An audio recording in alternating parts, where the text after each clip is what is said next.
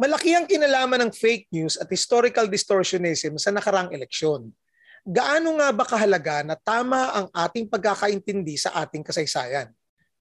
Kunin natin ang perspektibo ng isang tanyag na historian at gaano kaimportante na matuto tayo sa mga magaganda at pati na rin sa mga maling aral ng ating nakaraan. Kasama si History Professor Xiao Chua. Samahan niyo po kami, tuloy po kayo sa loob ng Press Room.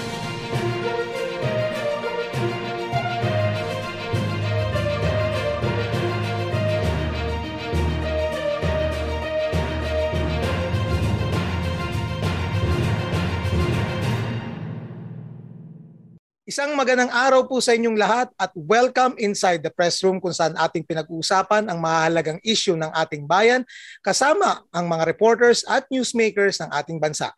Ako po si Romel Lopez, ang Associate Editor ng Press1.ph at kasama ko po uli dito sa loob ng press room ang ating editor na si Felipe Salbosa. Hello, Ipe. Magandang araw, Romel, at sa lahat ng mga nanonood sa ating YouTube channel at saka sa mga nakikinig sa ating mga podcast platforms. Paki-like naman po at paki-subscribe.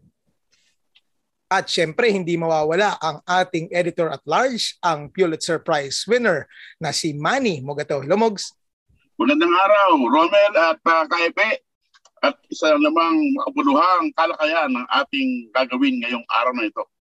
Ang pag-uusapan natin dito is parang post-mortem ng election eh. Nakailang mga ano na ba tayo, mga webinar at Zoom na attendant Ipe at Mogs na pinag-uusapan. Ano ba talaga nangyari at bakit tayo umabot sa ganito, no? So may mga discussion na about disinformation, bayaran, mga bilihan ng boto. Sa inyo, Mogs, sa One News, ano yung mga napag-usapan nyo doon? Ganda-ganda ng suot ni Mogs doon, no? Kagalang-galang, mga naka-Amerikana eh. Ganun din. Ang bilis ng bilangan eh. 2 oras lang tapos na boxing eh. Oo nga. 9:30 pa lang. Alam mo na eh. Oo, alam mo na. Eh. Mas mabilis pero, pa yung bilang. Sige, Mogs. May isa akong kaibigan na diplomat. Meron siya sa akin pinakitang Twitter. Sabi niya, 1:49, meron ng result. 31 million si BBM at 14 million si Lenny. Sabi ko, ba't pa nangyari yan? Nagbubotohan pa. Lumabas daw sa Twitter na may resulta na ng 1:49 ng hapon. Grabe. Mukhang pang topic natin sa isang sa isang podcast natin, pero pag-uusapan natin ngayon sa episode na to is yung malaking role ng disinformation sa election na to. At alam naman natin yan dahil ang Press One is a fact-checking organization.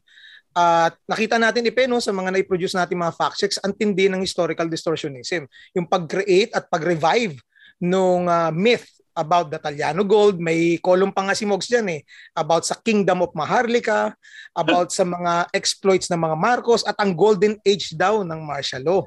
So kaya sa pagkakataong ito, dahil history pinag-uusapan natin, so inimbitahan natin dito sa loob ng press room na makasama natin para himay-himayin yung issue na yan, ay isang kilalang historian mula sa De La Salle University. Walang iba kundi si Professor Xiao Chua. Hello, Prof. Welcome sa press room.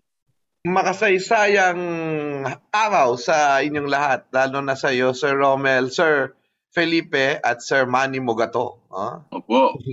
Magandang araw po, Professor.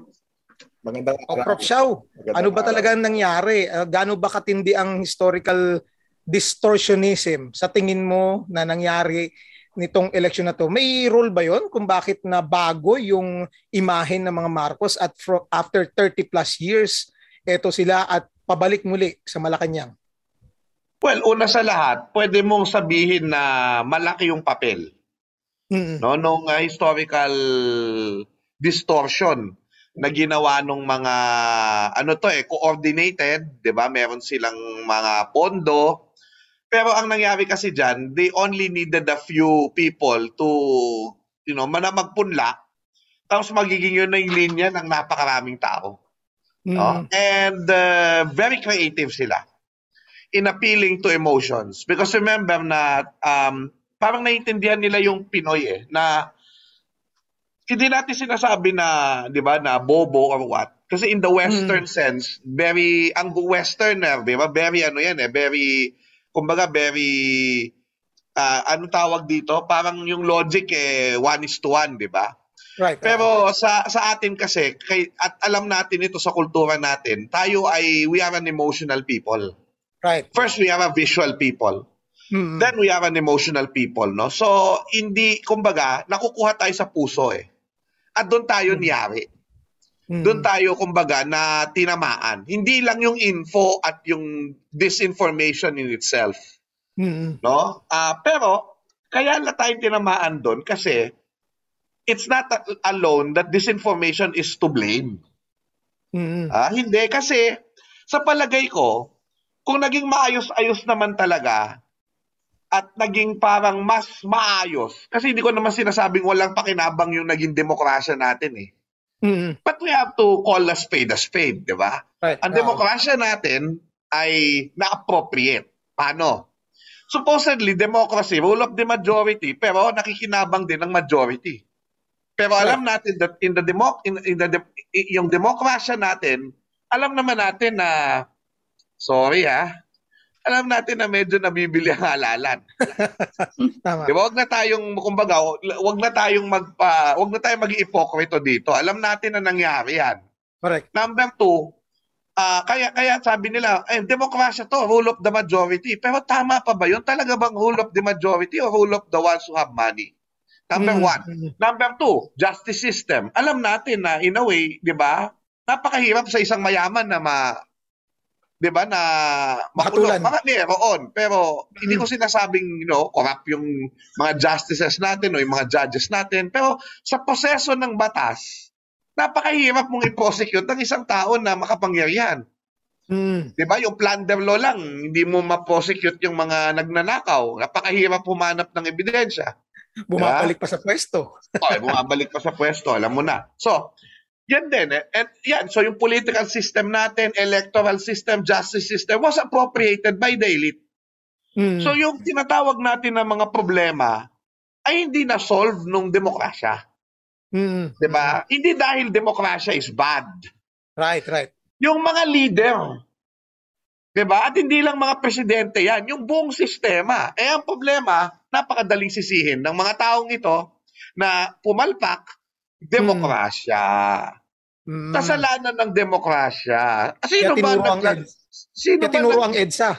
Paano nagbalik ang demokrasya? EDSA. So, kaya, kung ganun, and by the way, yung pagwasak sa memory ng EDSA at sa narrative of EDSA, hindi naman sa kanila unang nag-start yan O kanino ba? Kasi mga kakampi din natin maniwala ka. Diba? Maniwala ka. Huwag tayong maggano dito, maglokohan dito. Please elaborate. Spill the tea, bro. Hindi, really. I mean, may mga intellectuals, may mga medyo nasa militanteng na progresibo. Sabihin na natin progresibo. Na in a way, sinasabi nila na EDSA ay failure. Diba? Kasi ayokong sabihin na failure ng EDSA yun. Failure yun ng mga sumunod. Because we won in EDSA. That's a victory of the people. Right. Hindi Aquino victory yan. Diba? Correct. Although the Aquinos have a lot to do with it, diba? It's a victory of the people. Diba? Kaso syempre, alam naman natin na in a way, I'm not anti-left, kasi very sympathetic ako sa kanila. Pero alam naman natin na may dynamics yan. Of course, nung una, hindi sila nag-participate dyan. Alam natin. Kaya nga nung EDSA 2, they learned their lesson. Sila na yung nauna. Diba? Sila yung nanguna doon. So, these things, taken into account, parang nasira na yung image ng people power, diba? Naging dilawan. Kahit nasa totoo lang, although hindi lahat ng tao doon dilaw. Diba? Right. May military aspect yun, may simbahan yun, diba? So, all of these things, lahat yan, wag nating isisi lang sa disinformation. Naging effective yung disinformation because they pandered on the frustrations of people. Right. Dahil lang nakikita lang ng tao, minsan, hindi yung social reform na nangyari, yung decentralization, yung interfaith dialogue, yung explosion of voluntarism post-EDSA. Hindi yun ang nakikita dahil hindi madaling makita yun. Institutional reforms are so hard to see. Ano ang makikita mo? Infrastructure. So mag-infrastructure ka ngayon. Siya, yung mga Pinoy, kaya kinagat nila yung golden age narrative. Kasi ang hilig nila doon sa infrastructure legacy, NLEX, SLEX, CCP, Heart Center, Lung Center, kung ano-ano pa mga tayo ng diktadurya. Pero parang hindi kasi sila hindi nila ma-appreciate yung institution building dahil hindi naman yon nakakain. Kaya ako, pag ako ang naging presidente, hindi ko pababayaan yung build. Yan ang lesson talaga niyan. Kasi ang tao naghahanap talaga ng something tangible eh. Yes, I will build. Kunwari lang naman I will build those reform in the institutions, but I will also build more hospitals, build more houses, build more roads. Diba? La historia na impersonator din, ano? So, paisa lang. And also, sige po. And yun din, sige po. Sige, Pe. Yung, alam niyo naman, yung dating diktador, Ferdinand Marcos, is obsessed with history. No? Kung sa isang interview sa kanya, bago siya namatay sa Hawaii, napanood ko lang sa SOCMED. Sabi niya, I'm not yet done with history. And history is not yet done with me. Oo, sabi niya. Oo. Ngayon naman, itong mga anak niya nung panahon ni Duterte ay talagang take advantage. No? Una lang agenda, ibalik ang ama sa libigan ng mga bayani. Nung nanalo ang PBBM, unang-unang aksyon niyang very public. Nagpa-picture, dumalaw sa putod ng ama. Yung kanina namang ate, nagpakuha ng video kay Daryl Yap sa ilalim ng portrait ng kanilang ama at publicly crediting the legacy of the father as the most effective campaign tool. At sa bandang dulo ng kanyang video, sabi niya, Marcos pa rin. So sa tingin mo ba, tama ba yung fearless forecast ko na they will double down on their historical narrative, Marcos Golden Age narrative, from the get-go? No? And then, ano sa tingin mo? They will double down, meaning they will mag-intensify pa. They will not stop on promoting their own version of history until it becomes the dominant version of history.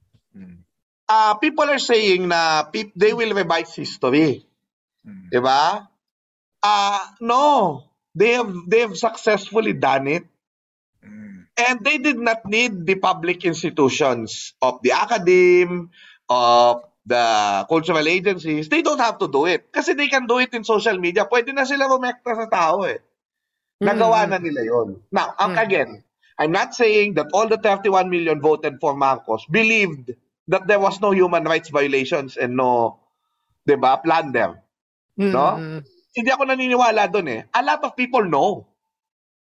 Except that, sobrang itinanim talaga yung galit sa mga quote-unquote dilawan. Na supposedly, all the presidents daw, after EDSA Revolution, notwithstanding na yung iba doon, kakampi nila ngayon. Diba? Which is ironic. Right. Diba? Pero, yun na nga sinasabi ko, no? Sometimes, yun na nga eh, the messaging is important. Tama yung may nagsabi, it is not enough to answer with facts. Diba? You answer with, not just with facts, but with a narrative. And naging effective yung lahat ng EDSA, lahat ng post-EDSA president, dilawan, lahat kayo nag-fail. So therefore, they were not mad at Lenny. They did not vote for Lenny because they hate dilawan. They know Marcos was a crook. Diba? Hindi sila bobo. Ako, ito yung naniniwala kong hindi bobo ang mga Pilipino eh.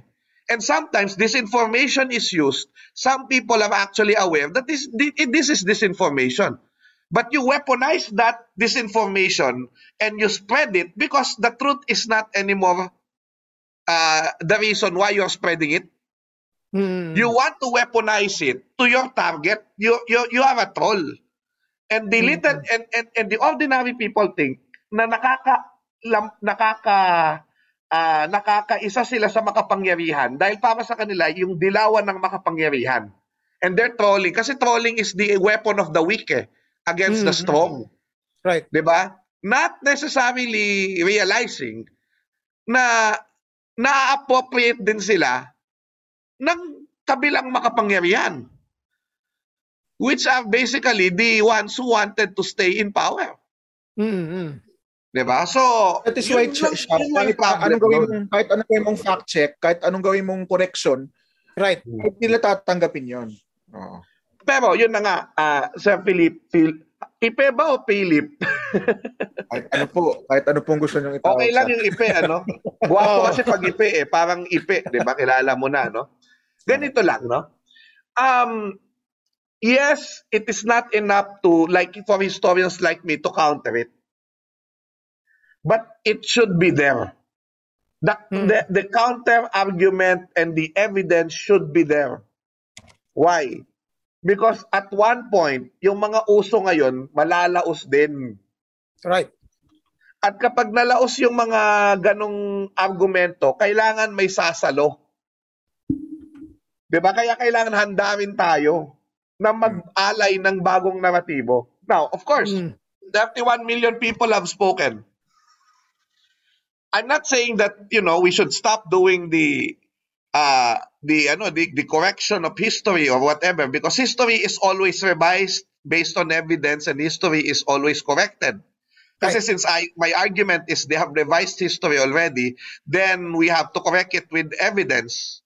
And also, hindi rin naman ako agree na you demonize Marcos just because you wanted to, to make the other side look good. I am in for what nuanced Ngayon, mas nakikinig ang maraming tao, sa nuanced narratives. In fact, ang feeling ko naman, marami sa mga 31 million na yon ay nuanced ang kanilang pagtingin. Ibig sabihin, na alam nila na ito yung ginawa ng mga Marcos, except that may mga project na nakinabang sila. I talked to one Filipino-Chinese student of mine na pinagmalaki na Bongbong Marcos ang binoto kahit na lahat yung mga classmate niya ay diring-diri sa kanya. So, ako naman, lahat ng bumoboto kay Bongbong Marcos ay mayroong explanation why. So, I asked him, sabi ko, hindi ko maaaring maintindihan kung bakit, pero gusto kong intindihin, bakit ka nagbongbong Marcos? Kahit na ano ba yung nakita nyo sa kanya na hindi ko nakita. No? Kasi we're not even talking about the father here. We're talking about the son. The father for me, mixed ako sa kanya dahil I'm both believe sa kanya and I also do not like what he did. Diba? Pero the son is another matter. Now, you know what he told me? He told me kasi na one, he's part of a Filipino-Chinese group who actually had a dialogue with Marcos Jr., the president, the new president, and the Filipino-Chinese community benefited from the Marcos regime, which is true. Right. Diba? Naging Pilipino sila dahil kay Marcos. Diba? Yung Filipinization. So, what can I do about that? Diba? So, kanya-kanya ang iba't iba ang mga konteksto ng mga tao. So, yung iba nga, galit sa dilawan, kaya ganito, no? And all the other things. Now, again, yun na nga nandyan na yan, diba? We believe in democracy, we say we believe in democracy. So, we accept that we lost, diba? But, ang kolatilya dito, ang daming mayayabang. Kami na ang majority. Diba? Remember that in a democracy, you have to safeguard the rule of the majority, but you respect and ensure the rights of the minority. Right. That is the spirit of democracy. Diba? You don't bury the loser in a democracy. Diba? But here, ganito rin naman kasi yan Even yung mga kakampi natin, I'm sorry to say, naging zero-sum game for them So in a way, it's also backlash for the zero-sum game of a lot of people. Kumbaga yun ang naging natin. Nawala na yung spirit of discourse, bipartisanship, na kailangan bumalik sa isang civil society. So, yun na nga. Pero, that said, while we accept that this is a democracy, bantayan natin. Kasi, hindi naman dapat tayo pumayag na maging institutional yung distortion of history. Diba? May mga nagsasabi ngayon, may mga scholars din na naglalabas na there are two historical distortions. Diba? Yung their distortion and our distortion. So, that said, remember, politics ito eh. Diba? So, we are using and weaponizing history on both sides for politics. So, ngayon, nanalo na sina Bongbong, nanalo na yung unity. Sana maupo tayo na panalo na kayo eh. Kaya nyo bang maging magnanimous? Kaya bang nuanced ang inyong pagtingin sa kasaysayan? Kasi we can accept that your father did some good and had some projects that benefited the people, because you cannot say that to those who benefited. And a lot of people benefited from the roads, the bridges, because there's economic stimulus. But you cannot also belie the fact that there is data that there were human rights violation, mismanagement of the economy, and plunder. Diba? So, ganun lang. If we can agree on the facts, at least, of these two sides, and then we can have the interpretations after that, okay sana yun. Huwag nang dagdagan ng mga Talyano, pero kasi yun na nga eh. Yun ang explanation for the unexplained. Yun, tama. Yan ang problem. Sa tingin nyo, paano gagamutin itong sitwasyon natin? Mr. Mugato. Domo arigato, Mr. Mugato. If I know the answer, I would have done it. Kasi na parang napakahirap, di ba? Yes. Ito pa. Masisi pa kami. Yung mga teacher of history, ano ang tinuro? Yung correct, tama. Ano ang tinuro? Yung historia, sa ano ang tinuro? This I can tell you. Na-miseducate nyo daw ang mga kabataan. This I can tell you. I did not stop since I started teaching talking about martial law. And I know a lot of people who did the same. Kaya nga yung mga nag-iiyakan yung mga teacher, what did we do wrong? Diba? What did we do wrong? Ang sabi ko naman, maybe we did something wrong. Kulang, maybe. But do not be hard on yourself. We face the machinery that is so big. Right. And hindi natin kaya yun eh. Hindi natin kaya yun. So, wag kayong masyadong, wag kayong OA. Wag kayong OA. Wag kayong masyadong, don't hurt yourself and don't be hard on yourself. Diba? We did our best. Diba? We can show the bruises of our scars. Diba? The scars of our bruises in the battlefield. No? Kasi kami, tinamaan din kami niyan. Diba? We are publicly targeted. And when you attack naman, you expect to be attacked. Diba? Umaatake kami. Diba? Hindi kami aaray. Dahil gumaganti sila, diba? Kailangan masanay tayo dyan, diba? Huwag tayong umatake ka tapos bigla aaray ka. Sasaktan ako, hindi pwede yun. Laban tayo, laban, diba? But again, eto na nga, no? What can we do? Moving forward, no? From this situation. Simple lang, ano? Maybe we can try thinking of more creative ways to deliver our content. Diba? Which titos like us cannot do anymore because, I can't even edit a TikTok video. Diba? I can only speak 3 minutes in TikTok, but, to edit it like Mighty Magulang is, very, very already high technology for me, no? So, pero, to encourage people, kasi ito rin naman yung reality, no? Sir Romel and for everyone. A Marcos issue is always an opportunity. No? It may be a setback, but it is also an opportunity. Why? When Marcos was buried in the libingan ng mga bayani, there was an explosion of artistic work and historical discourse on the martial law years. Na nung unang panahon, kami lang ang kumikyaw-kyaw about it. Walang pumapansin sa amin. Correct. And why? Why? I'm going to tell you why.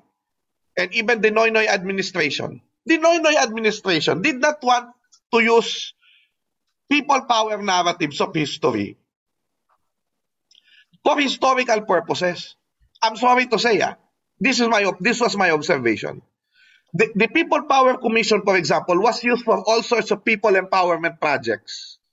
Pero sabi ko, wala ba namang pa-lecture dyan na i-invite ako na mag-lecture about the history of martial law and people power. Ang napansin ko, hindi nila gagawin yun kasi they thought that that would be too self-serving. So nung nag-rise na yung numbers ni Bongbong Marcos sa survey, doon sila nagkumahog na itayo yung People Power Experiential Museum. Diba? But it was too late. Right. Too late. So, right. Nandyan na yung Duterte, hindi ka na makaporma ngayon. Diba? Pero nung nilibing nila si Marcos, ang dami-daming naging plays, speaking engagements. No? So, hindi na tumigil from there kasi alam na nila yung plano, alam na this. So, yung rehabilitation, alam na. So, hindi na rin tumigil naman yung discourse after that. Of course, pag naman sobrang dami ng discourse, nagsasawa din yung tao. Correct. So, nagkaroon din ng saturation. Diba? Oo. Prof. Xiao, yung pinabanggit mo yon, pero ito namang kabila, si Senadora Amy, nung nagkaroon ng Marcos Centennial, wasted no time in organizing a historical conference on the centennial of FEM. Exactly. So, makikita mo talaga, although hindi siya ganun ka-mainstream So parang lang, below the radar lang 'yan, pero it was a big event in Ilocos. Yes. But you can see yung kanilang zeal at focus on history, on what their historical legacy would be. Right. So, ang babantayan mo na lang ngayon, ganito, no? Will they try to get the experts and the artists of NCCA, NHCP, diba? Right. DepEd. Pero alam natin na in the past few years, alam mo hindi mo na mamamandohan basta-basta itong mga agencies na ito. Diba? Because artists and scholars are the most independent of people. Magmumukha ka lang masama, kaso yun na nga, baka wala ka ng pakialam kung magmukha ka masama. Yun na yung nakakatakot doon. Diba? Pero alam na rin naman natin na hindi mo basta-basta mamamandoan yan. So, I know that it will be a battlefield. They will have a hard time. Yeah. But just in case, let's be vigilant. And ako, proactive with the agencies. Wala naman tayong magagawa kung tirahin natin sila ng tirahin.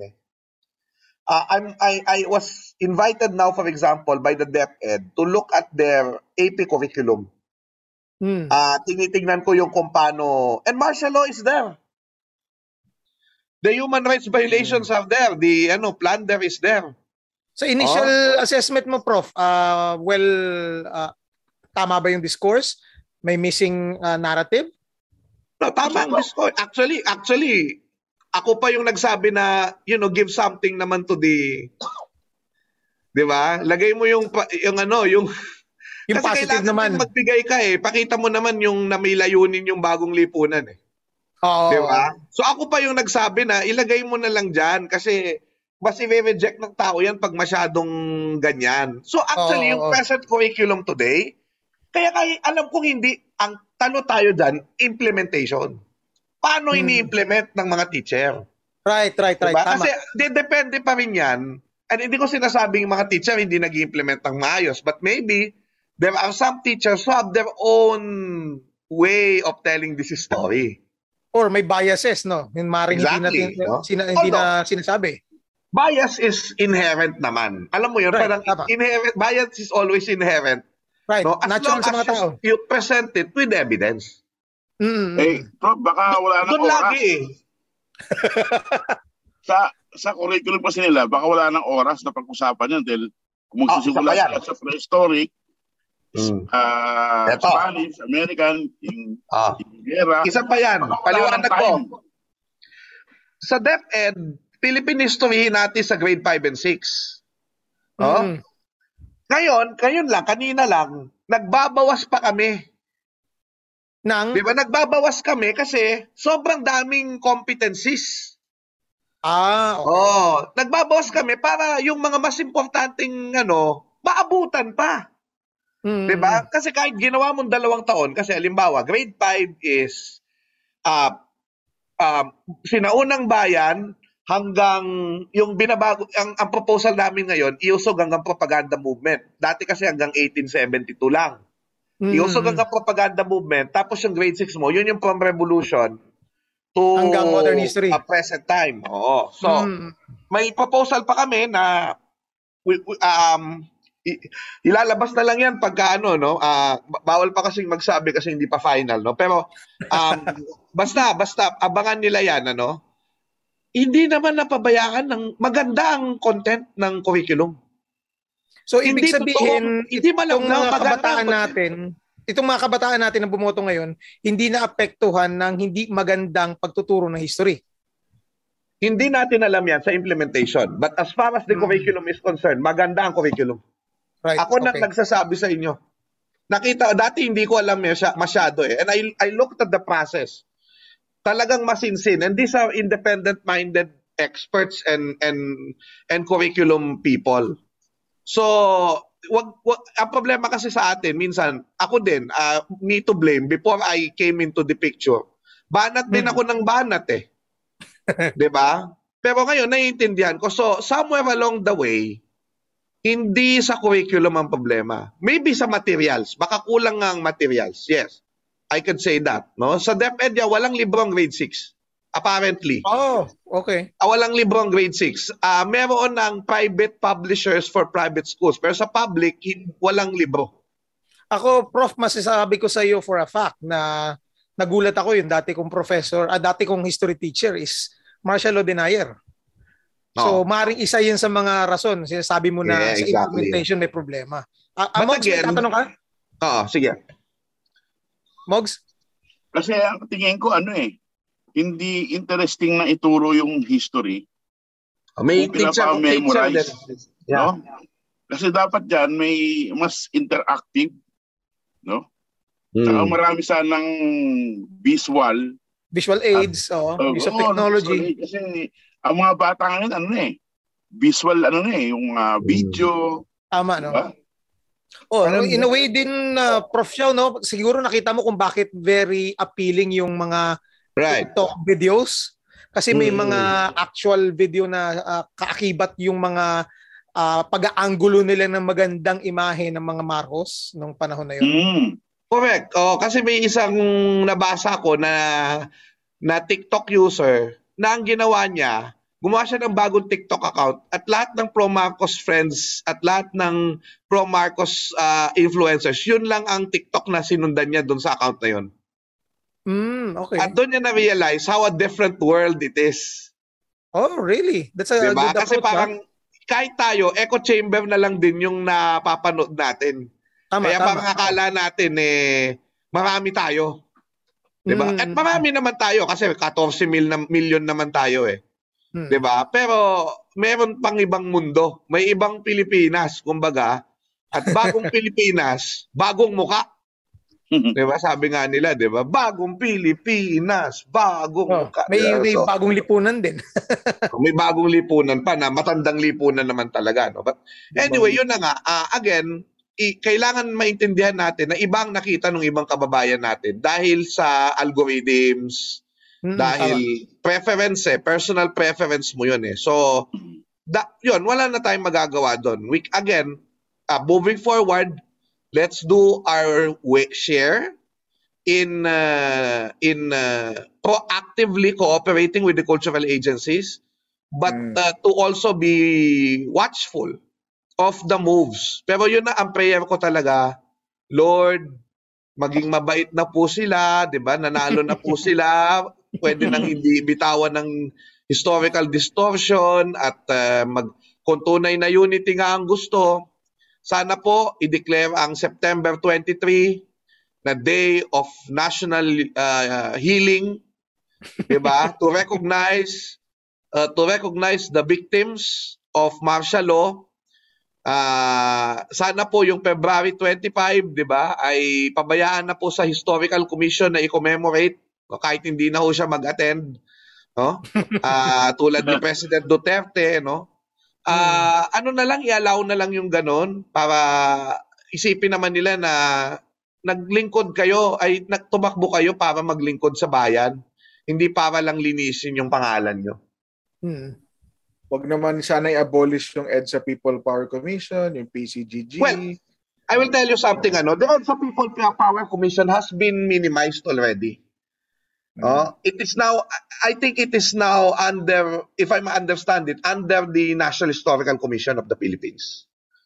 So okay ako doon kasi the NHCP can commemorate the People Power Revolution like they commemorate the heroes. 'Di ba? May mga replaying for the heroes, no? Ako mas gusto ko nga na low-key event yung EDSA kasi para alam mo 'yon, yung dignity of the occasion ay naroon pa din. 'Di ba? Kasi kung kesa naman babuyin, ang hirap naman kasi kung mababoy, 'di ba?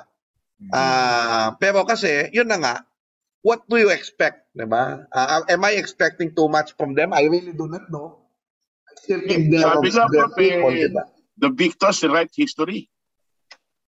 Well, again, you can say that. I think they have rewritten it as far as I'm concerned, 'di ba? Pero ang kailangan nating ipakita dito ay we have to continue kasi remember World War II, the Nazis wanted to erase Polish culture, Polish drama, literature, Polish history. And you know the form of resistance of people like Karol Wojtyła, who eventually became Pope John Paul II. He joined the resistance. He went underground. Yeah, he went underground, not holding a gun, but preserving Polish drama. Because after that, sabi niya, when the war ends, ma-revive natin ito at buo ang ating identity. So parang yung aking tinitingnan ko sa perspective na ganun, yung work na ginagawa natin. Na yes, maybe we lost now, but someone has to, or some people has to remember the victims so that they will never die. And we will always learn the lesson of the loss of democracy and how it can affect all of us. The loss of freedom of speech, the loss of responsible journalism, 'di ba? Yan ang kailangan nating maano na may implication yan lahat sa atin.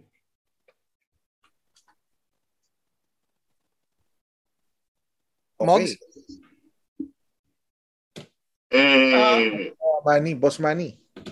Ang tingin ko, Professor, hindi lang kayong mga historia lang nahihirapan, kundi pati mga journalist ay hirap na hirap. Yes. Na itama yung mali, no? Kasi wala nang naniniwala sa amin. Pareho naman. Kasi sabi nga nila, para lang kailangan atakihin lang yung tayo eh. Atakihin lang yung scholar, atakihin yung journalist. Wala ka ng panalo eh. You cannot resist. That's how you kill a resistance.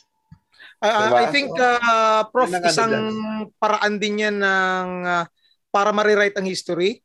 Dahil ang journalism, ang news writing is the first draft of history. So right at the moment, kung nililimit mo yung narrative na nasusulat sa kung ano man ang nangyayari, at nakita natin to beginning 2016, iba yung marirecord na history at hindi makukwento yung totoong nangyari. Dahil nga under pressure ang mga journalists, di ba? Kaya lalong mga vloggers lang at mga influencers lang nila nagsasabi ng quote-unquote totoo para sa kanilang perspektibo. Okay. Kaya hindi rin tayo dapat tumigil. Diba? Pero siguro, wake-up call din yan kasi may mga ilan sa ating profesyon, scholars man o journalist, na ang taas din ang tingin sa kanilang sarili. Diba? Come on, diba? Diba? Yun ang narinig ko. Diba? Masyado daw tayong high and mighty. Yun. May ganun din sa atin. Hindi tayong lahat yun, ha? Pero kasi ako, nung mas bata ako, ganun din ang tingin ko sa sarili ko, ang tali-talino ko eh. Now, when you go old, 'di ba, magiging humble ka na lang, 'di ba, na you don't know everything, iho, right, 'di ba? Right. So, pero yun na nga, a lot of us were still parang very condescending to the people. Kasi even if I don't agree with the people's decision, I will not call them bobo. 'Di ba? Pero yun ang pinapamukha natin sa kanila minsan eh. Pero siya, meron akong napansin dyan, matanda na siya, retirado na, professor, may PhD. Bakit pinupuri-puri ng mga supporters nila at sabihin, tignan nyo, meron kaming ganito, tali-talino, at siya ang nagbibigay sa amin ng tamang impormasyon tungkol sa mga nangyari sa EDSA at sa Marcos Legacy, di ba? So parang, in a way, parang may disconnect yun. Kasi on one hand, magagalit sila sa mga eksperto, kagaya mo, na alam ang history, and then here comes someone na retiradong professor na hindi naman niya competency ang history, biglang magbibigay ng kanyang version ng history at sasabihin, tignan mo, wala ka siya. Ang problema, inaangkin lang naman siya, hindi naman umaamin yun na sa kanila eh. Diba? So inaangkin lang nila, meron ngang fake video na lumalabas na pinapamukhang ako yung bumoljak kay Cheryl Cosim eh. Diba? Sabi ko nga, hindi pa ba kayo nagkasya doon sa mga experts nyo? Bakit kailangan si Xiao Chuai dalhin nyo sa kampo ninyo? At peke ng video, di ba? So, hindi ko maintindihan yun, di ba? So, kumukuha pa rin kayo ng legitimacy sa experts. So, hindi, doon mo lang makikita na iba-iba rin sila. Alam mo yun, iba-iba rin sila. Like, iba-iba rin tayo, di ba? Hindi naman lahat tayo mata pobre, di ba? I mean, may ilan lang. Nadadamay lang tayong lahat, di ba? So, ganun din yun. No? So, yun na nga. Hopefully, so, siguro ito na lang still... Ito lang siguro yung huli kong tanong sa'yo. Kasi kanina you're speaking of offering our own or a new narrative. Posible ba na, a very powerful talaga yung mga historical narratives, no? Lalo na sa election na to. Pero posible ba that we will reclaim an old narrative that we have simply just put on the shelf and forgotten? Kasi kanina, pag ko nasabi to, kanina bago tayo sumalang dito sa Zoom, pinapanood ko ulit yung documentary na hinost ni Jose Marie Velez. Yes. Yung Ninoy. Yeah, yung The Heart and the Soul. Ba't ko nabanggit yon? Kasi hindi ko talaga matandaan sa elementary education ko kung naturuan ako ng tungkol doon. Pero yung documentary na yun, nang napanood ko sa TV nung maliit ako, doon ko naintindihan kung ano ang nangyari. No? Yeah. Si Ninoy pala bayani pala si Ninoy. Pero kasi itong nangyayari sa atin ngayon, gusto nilang gawing bayani si Marcos. Kaso, huwad na bayani, di ba? So, can we use an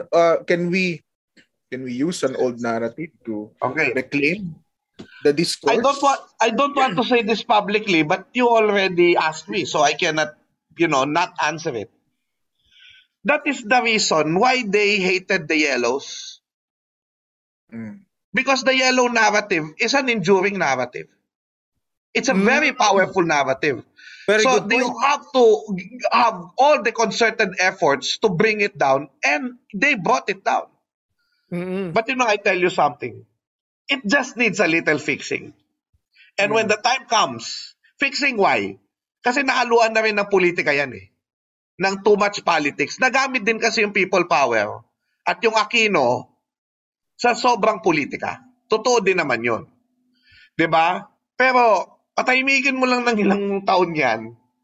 Diba? Tapos siguro makalimutan ng tao, and then bigla may mga videos na lalabas, diba? O may maalala na naman sila. At nandun nga, yung sinasabi kong tamang panahon na magbago ng naratibo. I'm not saying that we will oust Bongbong Jr. I'm not even calling for that, no? But we all know that, yun nga, yung mga trends na ito will end. Hindi ito forever. At dapat may sumalong naratibo. Ang naratibo lang naman natin ng past, syempre, ako, kung ayaw nyo yung Aquino, di ba? Paano ba pinaglaban ng demokrasya? Ba? Panahon ng himagsikan, wala tayong demokrasya, kaya sila lumaban. Panahon ng gera, ganun din. Di ba? So, ipunla natin yung love of democracy. Para kahit na dumaan tayo sa panahon na medyo trying times for people like us, who are the losers, di ba? Kahit pa paano, manatili tayong matatag. Dahil alam natin na there's light at the end of the tunnel. Diba? And hopefully, it will not be too dark because they will be good. Diba? If they will be good, why not? Diba?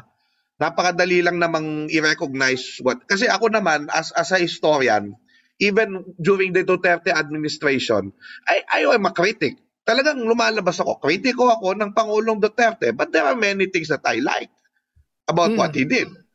Diba?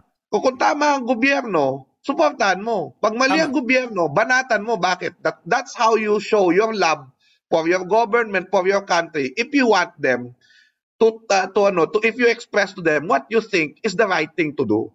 Because that is your right and your responsibility as a citizen of the country. Right. Kasi may times naman na nagsalita tayo sa social media, may times na umaatras naman sila eh. May mga ganyan. In all fairness to Duterte, may mga times na hindi, of course, di ba? Anti-terror law, di talaga sila umatras. EJK, di talaga umatras, di ba? Pero may mga desisyon sila na minsan naatras sila, sinusubukan lang. Alam mo naman si Digong, di ba? Biglang magsasabi ng weird idea. Titignan niya lang kung aalma tayo. Pag umalma tayo, hindi siya tutuloy. So, all of these things, no? Ganun dapat ang ating ganun dapat nating tinitingnan yung ating civic duty. Hindi lang para makakontra. 'Di ba? So, yun yung babantayan natin sa panahon ni Ferdinand Jr. Na sana kumbaga be nice to kasi hindi kami kalaban. Correct. 'Di ba? Ginawa namin yun kasi mahal din namin ang bayan, 'di ba? Pero kayo ngayon na yan ang tinig ng bayan, kayo nang nakaupo, di sana magano tayo, kumbaga pagbigyan nyo yung discourse. No, wag naman na masyado wag na masyadong toxic. Rob, sinasabi nila na ang mga Pilipino daw maiksi ang memory. No? So sa tingin mo ba makakatulong to para mabago itong nangyayaring distortion sa history natin? Well, wake up call ito. Parang nagising din tayo na we all know that maybe he will win. But 31 million over 14 million or 16 million, it's shocking. Diba? Medyo shocking talaga. So, ang naiisip, ang tingin ko dyan, wake up call ito, no, na kikilos tayo. Maraming kikilos kasi, 16 million is still 16 million. The pink movement, diba, is already inspiring the young people na kahit natalo tayo, we are going to do something good. Diba? Diyan hindi ako nawawalan ng pag-asa dyan. That movement. And these young people are vowing that we are going to take care of history, we're going to tell the truth based on evidence, and that we will never fall for historical distortion. I have very high hopes for these young people. And huwag tayong mawawala ng pag-asa sa kanila. Pwede rin kaya na kaya 31 million yan, hindi naman lahat naniniwala sa history. Kaya lang sila sumama dyan dahil kumakalaman si Mura. Kumakalaman si Mura at galit talaga sa dilaw. yan ang tingin ko talaga dyan. Pero yes, ganun naman talaga yan. All politics is local. If you know what I mean. Right. I will not elaborate, no? So, yeah. Obvious naman. Bali, final question ko lang, Prof. Xiao. Gaano ka-importante para maparating natin sa mga ordinaryong mamamayan, mga nakikinig, na hindi naman talaga sila may degree in history or para sa kanila, ginagamit lang natin yung history pag may national holiday o kaya para lang matapos natin ang elementary or high school. Gaano ka-importante ang historical memory na maalala natin mga nangyari sa isang bayan para ma-determine natin ang kinabukasan ng ating bansa? Well, una sa lahat, no? Yung kasaysayan, no, bilang mga salaysay na may saysay nating mga Pilipino, ay dapat nakabatay sa katotohanan kasi diyan nakabatay ang ating pagkakakilanlan. Halimbawa, yung People Power Revolution, identity natin sa mundo yan Pinalakpakan tayo ng mundo dahil dyan Ginaya nga tayo ng mundo dahil dyan. Tapos ngayon, i-distort mo, tapos sisirain mo. Ano mukhang iarap natin? Diba? Sa sarili natin, pag sinisira natin yung mga moments of triumph natin. That's one. Number two, no? Ang kasaysayan ay balon ng aral. No? Kung tama kung mali yung napag-aralan mo, paano kang matututo? At paano ka magkakaroon ng mas magandang desisyon para sa mas makatwirang bukas? Diba? Pangatlo, ang kasaysayan ay batayan ng pagkakaisa. Even if you don't agree on both camps, if you agree on certain facts, then you can disagree to disagree, but still hold a same respect for the narrative of history. Diba? And unity doesn't mean pare-pareho kayo ng isip. No? You agree on certain things because even if you disagree on some things, you know that you are Filipino and that history makes you Filipino. That's why if you distort history, there can never be no unity. There can never be no unity. There would be no unity if you distort history. Walang tunay na pagkakaisa kung baluktot ang kasaysayan. So, yun ang halaga ng kasaysayan. Kasi ang mga babaylan, pag nakukwento noon ng mga salaysay na may saysay nila, nagiging isa yung mamamayan, isa yung pakiramdam. Iisa ang ating pinagmulan, iisa ang ating patutunguhan. So kung i-distort natin yung history at iba tayo na nakikita pareho, diba? We don't have to agree with it, but if we see the same thing, then we can agree on some things. We can still talk, we can be civil, we can, go on with our lives. Kaya kaya may mga hindi makamove on. Diba? Dahil dinideny nyo yung history nila. Right. Ng pang-aabuso, diba? Ng mga naranasan nila noon. So yun lang naman. If the other side will recognize the pains of martial law, like we also recognize naman na may achievements ang Marcos years, then we will have unity. Diba? Right. Wow, that was beautiful version.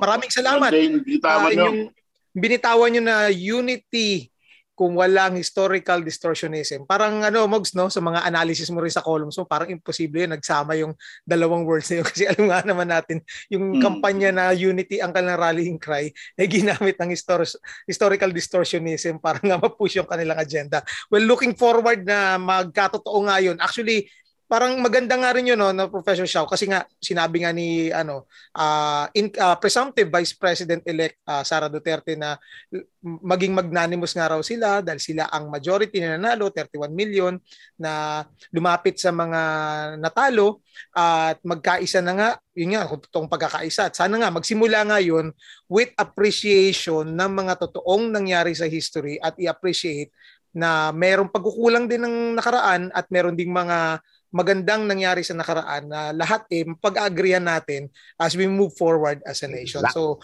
maraming salamat, Professor Xiao Chua, sa inyong pagsama sa amin sa loob ng press room. Hanggang sa muli, sana maimbitahan ka uli namin. Kamangalan po at mabuhay ang sambayan ng Pilipino. Maraming salamat din, Mogs, sa inyong pagsama. Maraming salamat din uli sa inyong pagsama sa amin dito sa loob ng press room. Hanggang sa susunod na kabanata, sana po samahan niyo po kami sa ating patuloy na pag-uusap at pagsaliksik sa mga importanteng issue ng ating bayan. Ako po muli, si Romel Lopez, kasama si Ipes Albosa and Manny Mugato ng press1.ph. Hanggang sa muli po, maraming salamat and God bless.